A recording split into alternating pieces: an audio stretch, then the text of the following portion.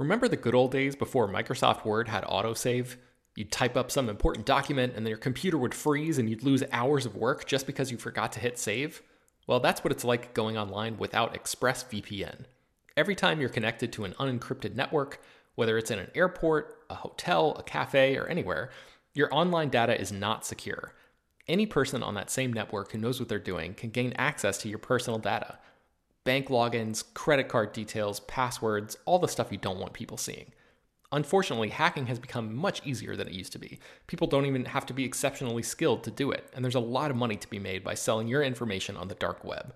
ExpressVPN stops hackers from stealing your data by creating a secure, encrypted tunnel between your device and the internet. It's incredibly easy to use. Once the app is running, you literally click one button to get protected. And it works on your phone, laptop, tablet, and more, so you can stay protected on the go. I've been using ExpressVPN for a little while now, and I can rest easy knowing my info is safe and secure. I've heard horror stories of people who've been hacked, and it sounds like a massive pain to try to get any resolution in the aftermath, so I am not interested in finding out what that process is like. Secure your online data today by visiting expressvpn.com/film. That's expressvpn.com//film. And you can get an extra 3 months free. expressvpn.com//film. Hello, everyone, and welcome to Slash Film Daily for Monday, May 11th, 2020. On today's episode, we're going to talk about the latest film and TV news. This is Slash Film Editor-in-Chief Peter Soretta, and joining me on today's podcast is Slash Film Weekend Editor Brad Oman. Hey, that's me. And writer Chris Van der Lista. Hello, folks. Okay, let's get into some news that hit last week that we didn't get to. This is some big Star Wars news. It looks like Boba Fett may have survived Return of the Jedi. We have some casting news from The Mandalorian Season 2. Brad, tell us about it. Yes, it would seem we will see everyone's favorite bounty hunter making a comeback in the second season of The Mandalorian because Tamara Morrison, the actor who portrayed Jango Fett in the Star Wars prequels, and the character that essentially becomes Boba Fett because Boba Fett is a clone of Jango Fett, is returning. And it'll be interesting to see how, since Boba Fett survived in the original stories that followed the Star Wars trilogy in various books and comics that are now considered Star Wars legends and thus not part of the official canon. So we don't have any official idea as to how Boba Fett survived falling into the Great Pit of Carkoon, where the Sarlacc chewed him up and was meant to digest him over 1,000 years. So at some point in the years since, he got out and apparently has survived. That's what Hollywood Reporter is saying. There's a slight chance, I guess, that maybe he's not coming back as Boba Fett. Maybe wires got crossed, or they're making an assumption. One would assume that they know what they're talking about. They're usually pretty good with stories like this, especially when it's a scoop. But there's also the chance that we could see Tamara Morrison reprising his role as Captain Rex from the Clone Wars in a live-action capacity. It's another character that is very close to Dave Filoni's heart, something that he created and has a big part in the animated series. And with the upcoming return of Ahsoka Tano in live-action form, the story that we broke a little while back, it would make sense if Captain Rex was also involved in the second season of The Mandalorian as well. Dave Filoni bring back his own characters in his subsequent series? That makes no sense, Brad. He would never do that. Shocking. Yeah. I'm very curious to see how this plays out, because Boba Fett is not really a Mandalorian, so although he is the most famous Mandalorian because he wears the Mandalorian armor. And, during season 1 of The Mandalorian, a lot of people were theorizing that Boba Fett would show up, but I'm just not sure how he fits into the story. Like, where there was a scene in season 1 of The Mandalorian where one of the characters gets taken out, and we see these, I guess, cowboy boots with spurs or something. And a lot of people were speculating that could be Boba Fett. I think it was pretty clear from that, especially because I believe you hear the same sound when Moff Gideon arrives, that was Moff Gideon in that scene and not Boba Fett. I don't know. That was on Tatooine, Brad. You don't know. But we're going to have to wait to find out. I think that I don't know. It's interesting. Like, Brad, you are a big Star Wars fan, as am I. What kind of role do you think, if Boba Fett is actually alive and he's in The Mandalorian, what kind of role can he play in the future of the series? I mean, he's still a bounty hunter at heart. That's how he was introduced. He was tasked by the Empire along with a bunch of other bounty hunters to track down Han Solo and the Millennium Falcon. And so he could very well just be back to doing the job that he did, so many years ago. He would obviously be, not too much older from when we last saw him. And so if he survives, then there's no reason to think that he wouldn't just get back to business and, doing the dirty work that anyone pays him for. That would just be so weird that the Mandalorian runs into him as just like another bounty hunter.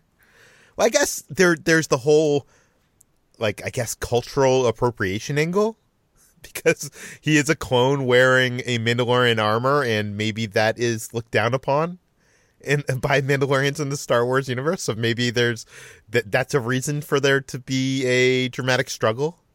Yeah, probably. And I think there's also the intriguing aspect of maybe potentially, if he does, Tamora Morrison does end up playing Captain Rex, if maybe we get to see Boba Fett interact with Captain Rex, so we have a clone-on-clone conversation, or maybe even a face-off of some kind. Yeah, for sure. Because, Boba Fett was a clone, but Jango Fett was his father, correct? Well, he was his surrogate father, surrogate father. Yeah. Yeah. So he's basically taking care of a younger version of himself. Yeah, so it's kind of weird. It would be interesting to have that conversation between Rex and Boba Fett, because now you have him talking to, I guess, a version of himself, but also a version of his father. Also, I wonder if there was ever a point when Boba Fett, after he grew up, started looking in the mirror and thinking, man, I look exactly like my father. Probably. Okay. Let's move on from this. Let's talk about some other stuff. Let's, this whole world is crazy. Movie theaters are all closed, but internationally, they're trying to revive the movie theaters. I know in South Korea, they have this idea for contact-free movie theaters. Chris, how does that plan work? Yeah, so they're testing this out in South Korea, and this is kind of wild. So here is a direct quote from the article this originated in. To accommodate local audiences' growing fear of physical contact with strangers, including cinema staff, the exhibitor giant replaced its human staff with AI robots, automated kiosks, and mobile app services. Cinema goers no longer need to encounter a human staff member to reserve, pickup, or scan their tickets. Snack bars have been replaced with LED-controlled pickup boxes, which deliver food items through the app that's associated with this theater chain. So they're testing this out in a bunch of big theaters in South Korea. That's not to say America is going to do this. I honestly can't picture America doing this, but you never know. It might happen. AI robots. We always assumed that the robot uprising would be because we created these AI robots for war. But maybe it's because of this pandemic. We created all these AI robots to, run the registers and stuff. That's right. And they're popcorn robots that killed us all. Yeah, they're going to kill us all. I will say this. I did go over the weekend. I'll talk about this on the water cooler later this week. But I did go back to Knott's Berry Farm to buy some products that we're reviewing on Ordinary Adventures. Because they have their berry marketplace is open, and it's interesting how this place works.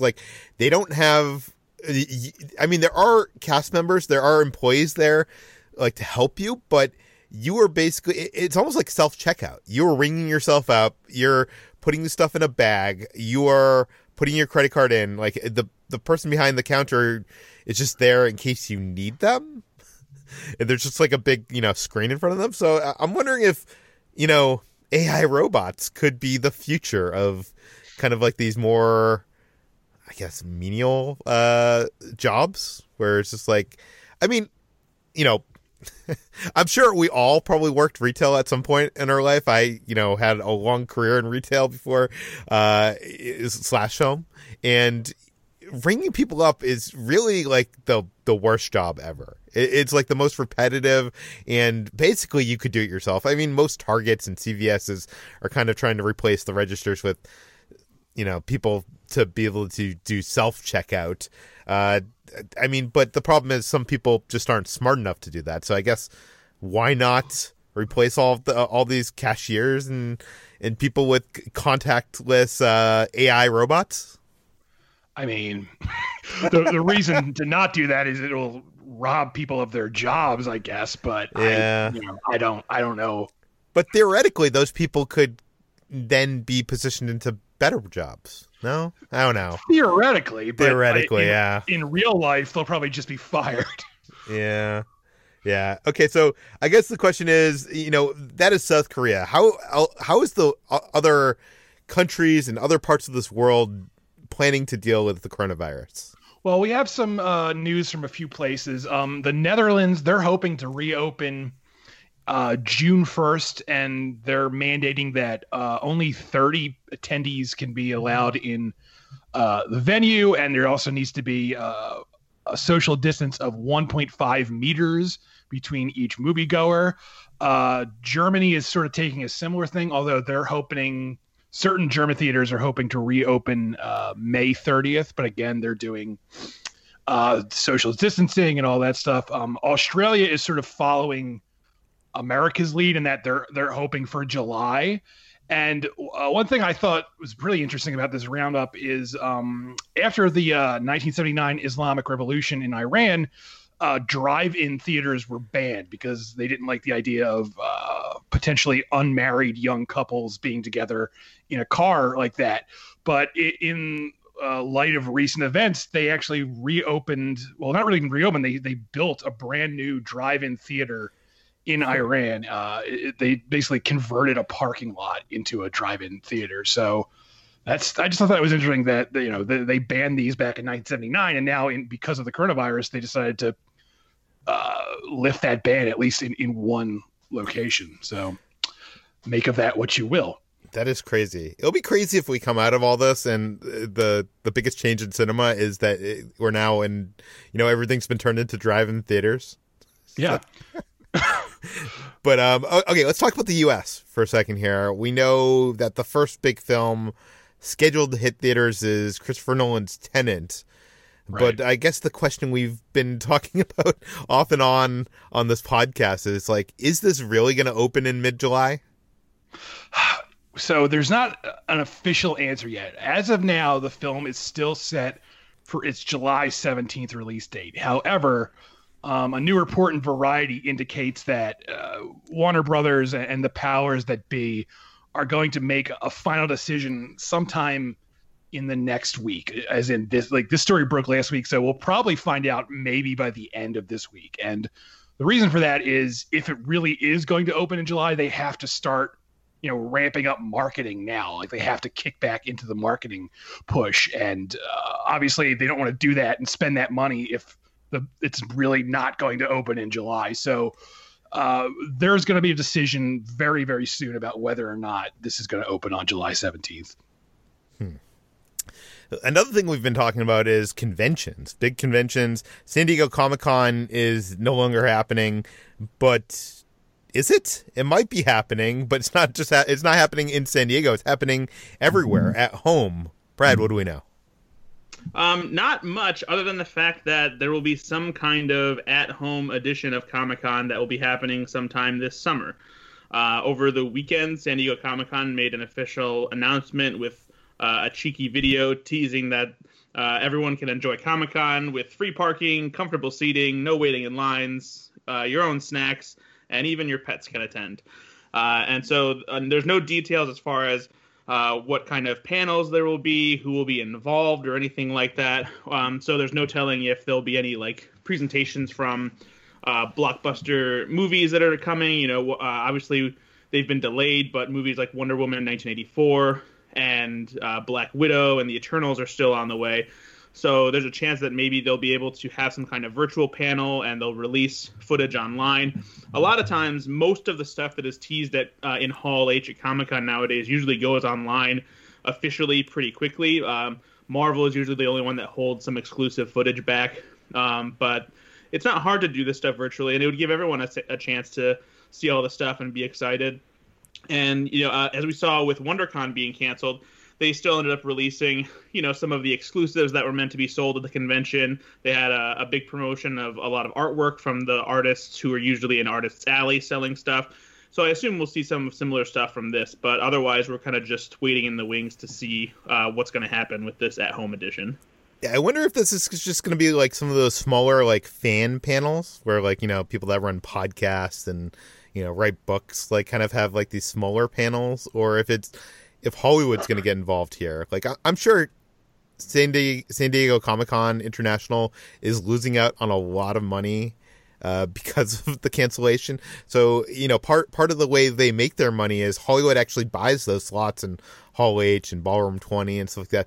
I'm wondering if studios would, number one, be willing to show the footage online to everybody, and number two, maybe there's the reason to do it because maybe Comic-Con needs their help, and this is the way that they could help Comic-Con. I don't think, like, you know, anybody wants to see Comic-Con going away. I think what I'm most interested in is seeing how this involves like all the like little artists and publishers. Like you mentioned that like there was kind of like an artist alley for WonderCon, but I think that was like more fan created. Was that like done officially through WonderCon? I'm not quite sure. I thought it was like yeah, I'm not sure either. I could have sworn that maybe they like brought attention to it, at least something like that. Maybe it was fan organized, but I know that like a lot of the art galleries and stuff like that, who usually have like exclusive prints on sale at Comic-Con, they also sold stuff through you know, their own channels and still released it even though they weren't happening at the convention. Yeah, it would be cool if they actually had a virtual artist alley where you could go and discover all these artists and stuff like that, because that's like one of my favorite parts of Comic-Con, and it's gonna be I'm gonna be sorely missing it this year.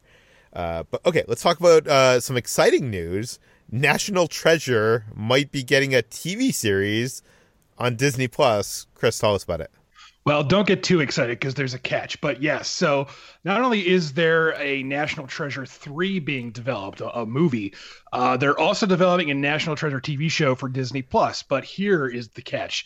The TV show is going to feature a younger cast of characters. So it's basically like National Treasure Junior. And you know, really what makes National Treasure... Wait. How young, Chris? Like, are we talking about like early 20s or... No, it's like kids, not like, you know, like babies, but like, you know, tweens and, you know, teens and stuff like that. And, you know, National Treasure, the first movie is so much fun, but what makes the movie the most fun is Nicolas Cage. And if you're going to do a National Treasure without Nicolas Cage, I don't know what the point is. I mean, I guess they could get him to like cameo every now and then. He can be like, "What's up, younger treasure hunters?" But you know, I want to see him hunting the treasure. I don't want to see a bunch of, you know, kids doing it. I want to see a series like Where in the World is Carmen Sandiego, where Nicolas Cage hosts it and they're trying to track down national treasures. All right, that'd be good. Yeah, especially if they brought that the band, what were they called? Rockapella. Yeah, Rockapella. They could come in and sing the National Treasure song. I would watch that. There you go. Well, but you do say that there is a third National Treasure movie still in the works. Is that just like, you know, lip service? Because we've been hearing that for what? The last decade or something. I mean, yeah, they've been talking on and off about it for the last decade, but recently we learned that the co-writer of Bad Boys for Life is working on the new script, and this new interview was with Jerry Bruckheimer, who produces the series, and he confirmed again that they are going to make that movie, or they're hoping to make that movie. But however, he also added that the TV show is further along than the movie. Like, they already have a pilot written and they already have a bunch of other episodes planned out. So we're probably going to see the show before the movie, which is a bummer, but you know, I'm just going to hold out hope for that third film. I didn't think we needed a Dora the Explorer version of National Treasure, but apparently we do. So I hope that there's a kid who is doing like a Nicolas Cage impression. Oh, that would be great, actually. If it was like a prequel and it was supposed to be like young Nick Cage, that would be amazing. Jacob Tremblay is Nicolas Cage in National Treasure Jr. What if they used the Marvel de-aging technology to make, like, you know, that would be 12-year-old Nicolas Cage, and he plays himself? And he still has like the same adult voice he has now. Like, they don't change it at all. I would absolutely watch that. Okay, let's talk about Community. We've been talking about Community recently on the water cooler, and, you know, this show is long gone, but apparently a movie might be in the works. Brad, what do we know? Yeah, so for the longest time when Community was on and there was worry about whether or not it would even get renewed for new seasons, the big promotional campaign for it was hashtag 6 seasons and a movie. And we got our 6 seasons, but everyone keeps asking whether or not a movie is going to happen. And it seems like since it's been so long since that happened that it wasn't in the cards. But apparently, since Community arrived on Netflix and Hulu again, there's been renewed discussions and renewed interest in making that movie happen. Dan Harmon, who is the executive producer on Community, who had a tenuous relationship with NBC about it for a while, left the series, came back, recently talked about this in support of the upcoming Community virtual table read they're doing on May 18th. And he said, quote, "I can tell people for sure that the enthusiasm for Community, both for all this time and the resurgence of it, there's always been an aspect of that affects the marketplace. When the marketplace gets affected, conversations happen. When conversations happen, things happen. When you're part of the Community family, you learn never to raise expectations, keep them nice and low, and then be pleasantly surprised. So I can say that there are conversations happening that people would want to be happening, and that I'm very, very excited about the coming months." So he's not necessarily saying that there's definitely a Community movie happening, but it sounds like they are maybe in the very early stages of trying to get one off the ground. How would that even work? Because they're so much older now. I mean, I'm sure they can come up with some meta, funny, self-aware reason to do it. Community is all about doing those kinds of concepts and jokes. So there's no reason to think that Dan Harmon doesn't have a funny way to explain that. They all have to go back to school because some technicality in their degrees, and that they're all at the same community college. I don't know. Yeah. Something like that, I guess. I guess you don't really need anything that too believable. Okay, let's talk about Scream. Scream is a series of horror films that I really love. Scream 1 is probably one of my favorite horror films, just because of the time I saw it in my life and stuff like that. They've been talking a lot about making another Scream movie, Scream 5. Chris, is it going to finally happen? Yeah, so Scream 5 is definitely in development right now. We knew that part, and now everyone was wondering what this sequel was going to be. Is it going to be a straight-up sequel? Is it going to be a reboot? What? And now we've learned that Neve Campbell, who of course starred in all 4 of the Scream films, has been in conversations with the directors of the new film. They're the same guys who directed Ready or Not, which is a really great indie horror film from last year. And yeah, she doesn't confirm anything is finalized yet, but she says they've definitely had those conversations. Things are obviously on pause at the moment because of the coronavirus, but it seems pretty clear that the filmmakers really want her to be in the film in some capacity. So fingers crossed that happens, because it would be really weird if this wasn't a reboot to have a Scream movie without at least Neve Campbell in it. She seems to be she's the glue that holds the series together. So it would be great to have her back. Now, I know you're a fan of the Scream series, or at least the original Scream, right? Mm-hmm. Yeah. Oh yeah. I like pretty much all of them. Yeah. What would you like to see happen? Would you like to see her brought in for a scene or two, and she's kind of just a setting up this world? Because obviously things have happened in this world with these ghost face killers and people trying to copycat that, and there's obviously ways you could bring her in there. Or would you like to see her be more of a central character? I mean, I personally would like her to have a somewhat big part. I would really hate it if I have a terrible feeling they're going to try and do the thing where they make her the Drew Barrymore of the film, where they kill her off in the prologue, and that would just seem really wrong to me, just because she's survived this long, and just to have her die immediately in the fifth film would be a cheap. But I just know someone has brought that up somewhere. Would it be cool and meta if she? And so that's all I'm hoping doesn't happen. Beyond that, I'll leave it in their capable hands. I just. Not to knock Neve Campbell, but it's not like she has a ton of stuff going on. So I'm sure she'll be happy to be back in whatever capacity they want her back in. How would you feel if they did that with her, but then it's a ruse and she turns out to be the killer? I mean, sure, that's fine. All right, let's do that instead. It's cool throwing out her life trying to take down these Ghostface killers, as long as she's still alive and she turns out to be the killer, but it's not cool to kill her. Yes, exactly. She's had enough. Yeah. Okay. Speaking of had enough, let's talk about the Batman. We're learning that this version. What does that mean? I don't know. It was a bad segue, and you called me on it, Brad. I don't know. No, I guess we've all had enough of the Zack Snyder DCEU. Am I right? There it is. Now we're gonna be in trouble. No. But I don't know. This is interesting because we are learning that Matt Reeves' the Batman might be a darker version of this character, which to me seems insane because wasn't the Zack Snyder version pretty dark? Brad, tell us about it. Yes. So obviously the Batman isn't in production right now. All big Hollywood movies and TV shows are shut down until the coronavirus pandemic is a little more under control. But that hasn't kept Andy Serkis from talking a little bit about working on the movie. He's playing a new version of Alfred in the movie, and he recently had an interview with LAD Bible to talk about the Batman, and he revealed that he's roughly halfway done shooting, so he still has a good amount of work to do.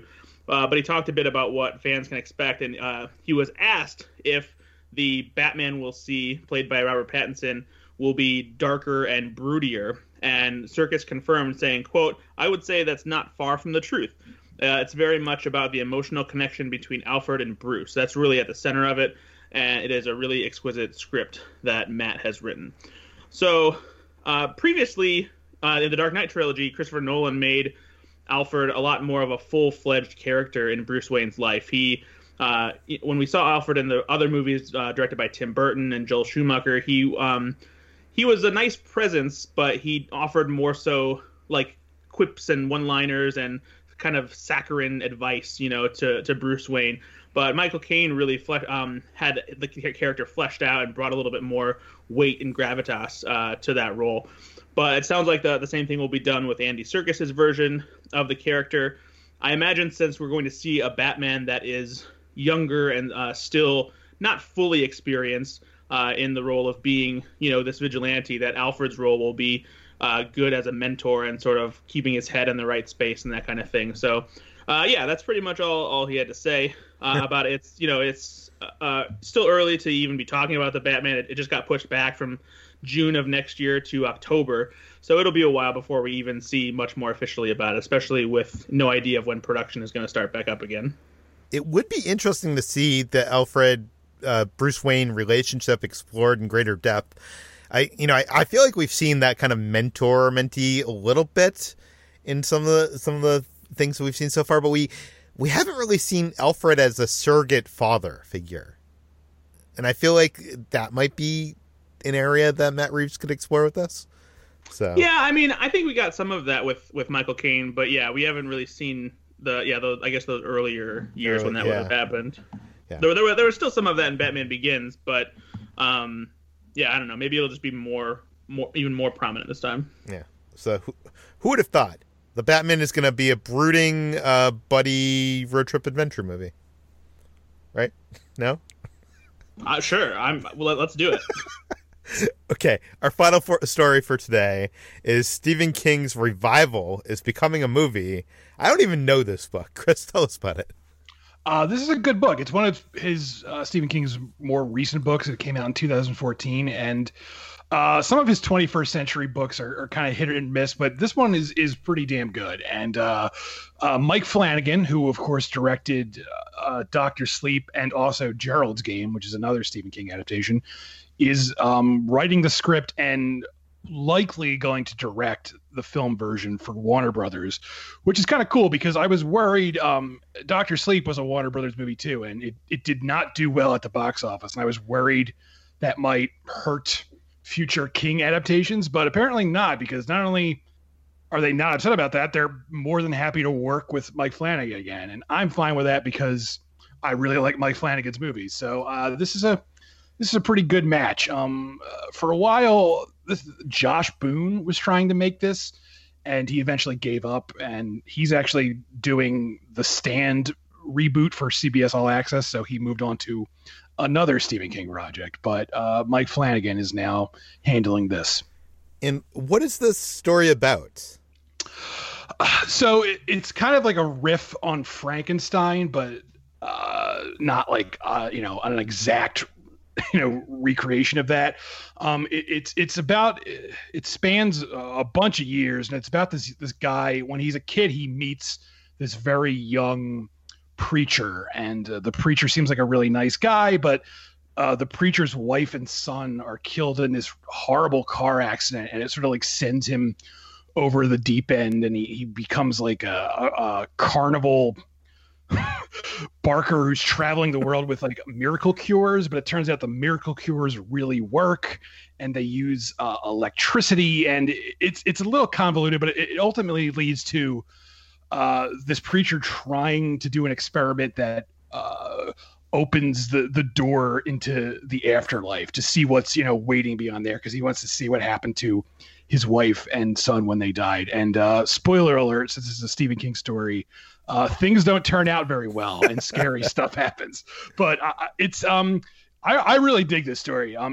It's kind of a weird book, because for a large chunk of the book, like the first, if you want to say it has 3 acts, the first 2 acts are really not like a horror book at all. They're kind of just like a drama. And then the 3rd act just goes like full blown supernatural horror. And it kind of makes it like extra creepy, because you've spent so much of the book dealing with like normal down to earth stuff. And then all of a sudden it turns into this really nightmarish thing, which works really well. So I'm pretty excited to see how this turns out. By the way, when you mentioned this book and I didn't recognize it, I was like, how many books has Stephen King written? What would you say, Chris? Oh God, I mean, it's got to be at least like 50 something, 56. I want to say. Brad, what do you think? I'm gonna say 72. Okay, so I put this question into Google, and you know how Google has like the answer at the top sometimes when. Yeah. I've never seen this before. The answer is not a number. It said at least 98. Wow. Wow. Now the interesting thing here is then the first entry after that number is to Stephen King's bibliography on Wikipedia. And according to that, it says 63 novels, including 7 under a pen name and 5 nonfiction books. I wonder if they're counting short stories. Yeah, it sounds like what they're probably doing. That's a lot is the answer. Yeah, a lot. But I thought it was weird that Google had, a number, not a number, but at least a number. Yeah. Well, he probably wrote like 3 more while we were talking about this, so they'll be published soon. Yeah. Okay. That does it for today's Slash Film Daily. You can find more of all of our work at slashfilm.com. You can find links to the stories we mentioned on today's podcast linked in the show notes. You can find this podcast on iTunes, Google, Overcast, Spotify. Send us your feedback, questions, comments, concerns to us at peter@slashfilm.com.